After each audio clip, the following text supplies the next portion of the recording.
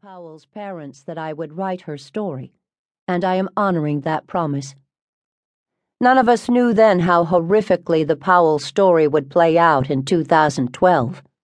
Had I known, I probably would not have attempted it. The second case, Two Strange Deaths in Coronado, is only a year and a half old, and it raises the question of why the San Diego County Sheriff's Office closed their July 2011 death investigation after only 7 weeks. There are myriad theories on how and why Maxfield Shacknai, 6, and Rebecca Zahau, 32, perished in a billionaire's mansion in Coronado, California, within 48 hours. Are any of these possibilities the true story? I don't have all the answers. I cannot tell you exactly what happened over the course of a few black days in sunny Coronado. I can only share with you what I have managed to glean. This case made sweeping headlines and was the subject of numerous newspaper articles and television and radio reports, as well as a surge of gossip in the popular resort area where it took place.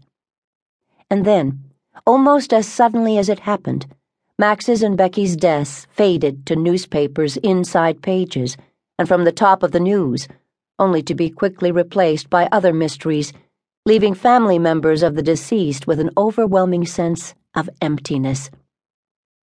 I am still wondering what could possibly have happened to two very unlikely victims.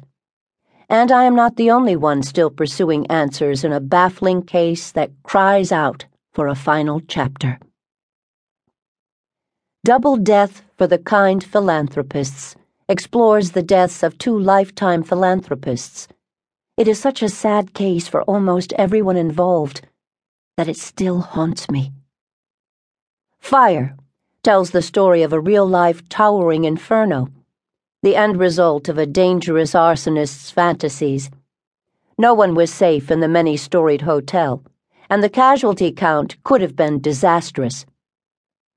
When the smoke and flames were finally extinguished, the prime suspect was most unlikely.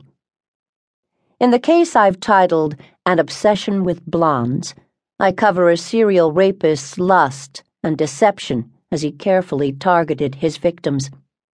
He found them in seemingly safe venues, but he took them to locations where they were ultimately vulnerable. Luckily, an astute Oregon detective proved to be an adversary he could not overcome.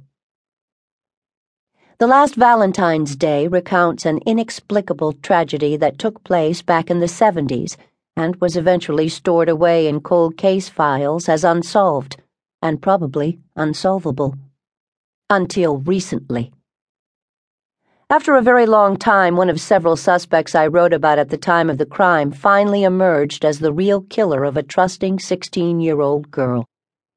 The man who loved too much describes a murder case that embodies the familiar and selfish threat: if I can't have you, then no one can. Those words can be an idle warning, but too often they are voiced by someone who means every word.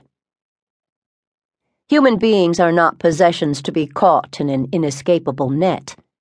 In this case, what once was love gradually became desperate entrapment for a frightened woman named Sue Ann. Terror on a mountain trail pits a highly trained and powerful military man against two vulnerable women. A member of the U.S. Army's elite 75th Ranger Regiment, the stalker may have killed more women, including an airline ticket clerk who left her job one day and has never been seen again.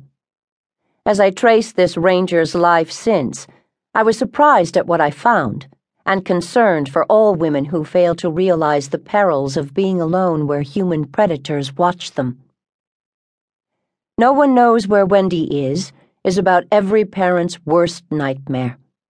All too often, people who seem to be safe, kind, and trustworthy are anything but. After small sacrifices, I vowed that I would never again write about the death of children. But there are some cases where I need to write cautionary tales that may save other children. Wendy's story is one. Susan Powell's son's fate is another. Over time, many of the unsolved cases that I believed would never come to a satisfactory conclusion have been closed.